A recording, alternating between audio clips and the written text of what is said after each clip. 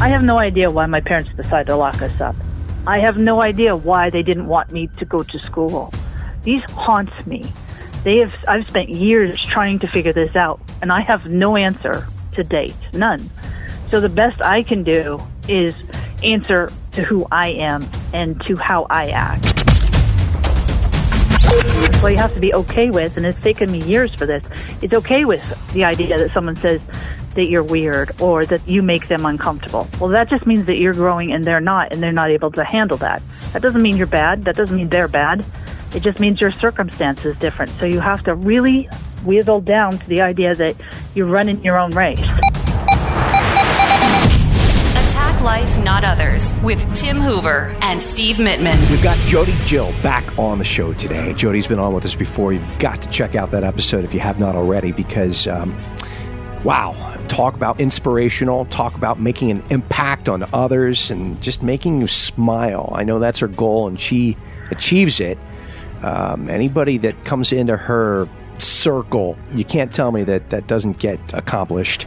So, Jody, it's a pleasure to have you back on the show. Yeah, well, thanks, thank Jody. you. It's good to be back. Thank you so much to both of you. One of the things you do is, you have a website that you operate called puzzles2play.com. Tell me about that.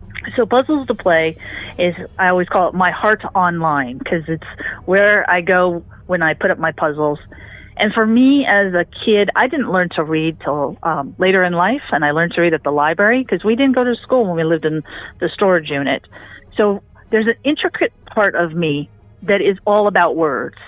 I believe words save my life because words are symbols that come together that make sounds, and from there we have the words, which end up in being paragraphs, which creates this body of knowledge that any of us can take a look at. In particular, I love the puzzle part of it because it taught me so much about words and how the language worked and why it was important to me, and it's really what saved me. So as an adult, I make digital content for educators, homeschoolers, parents, people who love puzzles.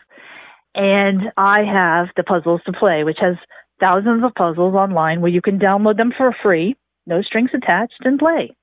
And it's part of what I love to do, and it's my job today. I'm a puzzle maker. I'm also the founder of National Puzzle Day, which is a huge event that we have every year on January 29th. And what do we celebrate? Whatever puzzle you want to play, that's what we celebrate. There's just so many wonderful puzzles out there, from mechanical to math to word to jigsaw. It's just one of those great things. Puzzles are a universal element of our world that have no politics, no right or wrong, no arguments. It's just fun for everybody and of all ages, kids, adults, seniors, everyone loves them. So, folks, again, what makes this so extra amazing is for the first good portion of Jody's life, she couldn't even read. She was prevented because of just circumstances where she grew up, how she grew up, etc. She didn't know how to read. In today's society, we have so much we don't realize how much we have. But here's a situation where somebody didn't have words, the ability to read words or read books or get books and more knowledge from that avenue. And now it's your life. And you realize the importance of words and you help others appreciate that as well. Are you familiar with gematria, what that is by chance? I am not, no. You, of all people, would love it. I'm not professing that I'm an expert by any means. I myself would love to know more about it, but it's everything you just said. Gematria is a numerical system by which Hebrew letters correspond to numbers, and different letters, there's meaning and energy behind them. And it's very, very interesting. I think it's something you'd appreciate checking out. But anyway, words certainly have meaning, and there is certainly energy behind words.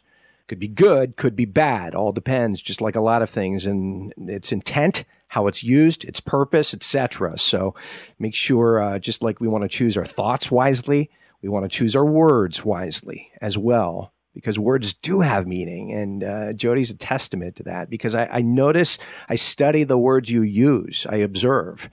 And again, if you haven't heard Jody's first episode with us, I highly recommend you check it out. But if anybody wanted to be negative and complain, I think she might be able to, you might be able to understand why she would, but yet she doesn't. When you're around her, the words she uses are all on the positive side. So kudos to you, and thank you for doing what you do. Oh, thank you. And then just to be fair, occasionally I do have the windows rolled up and I'm in traffic and someone cuts me off and I might say something. Just so we're honest about this. Well, you're human. We're all human. I get it. Well, again, the inspiration of this and puzzles is, and you say every time you might have a difficult day, you go back to that particular first piece. The word puzzle amazes me. That would have come out of your life, which was initially a puzzle. A lot of it was a mystery at 11 years old. Again, you're not supposed to have a mystery at 11 years old. You broke through that mystery and figured out how the pieces would come together that you would accomplish what you would. But it always, every day starts with just a piece of the puzzle. You never really know how it's going to go. And you try to put those pieces together at the end of the day that you have a complete puzzle and it painted a good picture, so to speak. Did it have anything to do with your life? I do think it has some to do with it because we all start the day as a blank canvas. So we have to put the first piece in. And our first piece truly is our commitment for the day. How are we going to act? Are we going to be positive? Are we going to be negative? What's our commitment? And then from there, you build out. So I think that every day that I breathe, I know that I'm building out. And it's true in things we do as well. Think about when you go to the grocery store, the pieces that you use to get through the store. It's true in traffic. Traffic is nothing more than a huge maze that you need to get through to get to where you're going without causing any injury, without breaking any rules. So if you think about life as a puzzle, and I admit I do on a daily basis, you are able not only to get through it, but to accomplish it so you feel like you've solved something. And coming from my background, there's a lot of unanswered questions. I have no idea why my parents decided to lock us up. I have no idea why they didn't want me to go to school. These haunt me. I've spent years trying to figure this out, and I have no answer to date, none. So the best I can do is answer to who I am and to how I act. And a puzzle does put that together. It truly does. And if you just break it down a little bit, you find yourself going, wow, I can accomplish something. It isn't about who I was or what happened to me. It is about what energy I put on that canvas when I make a commitment and how that commitment partakes to the day. So it does have a lot to do with that. And, exactly. We had a podcast we did a couple of months ago about living in the moment and then trying to stay there, but the past always interrupts, and sometimes we get excited. We get excited about the future too. And the idea is sometimes it's how far you go in the past and what is helpful about that past. You try to choose the good memories that inspire you to continue to push forward to get more good memories. And then you go, well, if you harp on the past, and if you try to fix the past and put the puzzles together that never may happen, it's a waste of time. And so you focus on things that really just matter. And I know for me, when I get into problems and when the next piece of the puzzle doesn't fit, I look at my options. What are my options? Well, I have to go over here and look at how many pieces I have left, 11, 20, 5. And then I figure out what's left. And at the end of the day, it comes down to how many options you really have to make a decision on the present and how you're going to move forward. It sounds complicated, but it's really not. We make it complicated. I agree. We do make it complicated. And I also agree that we should look at all the options we have, which reflect on our past, but also on our future. Sometimes we are too afraid to take options because we don't know what the response will be. But as an adult, as someone who has options, we need to look at all of them. We need to be open to growing, and we need to be open to saying no to our past. And to do that, we have to look at our moment in the present and say, all right, what is available? Correct. And, you think about it, this just brings up another trigger point of my childhood. I used to play baseball, and I was good. But when certain people would show up, who I had a lot of respect for, my parents or my uncle, whatever, the added pressure would pull me out of the focus of the moment, and I would play bad because my anticipation and my idea of what happens if ruined the now.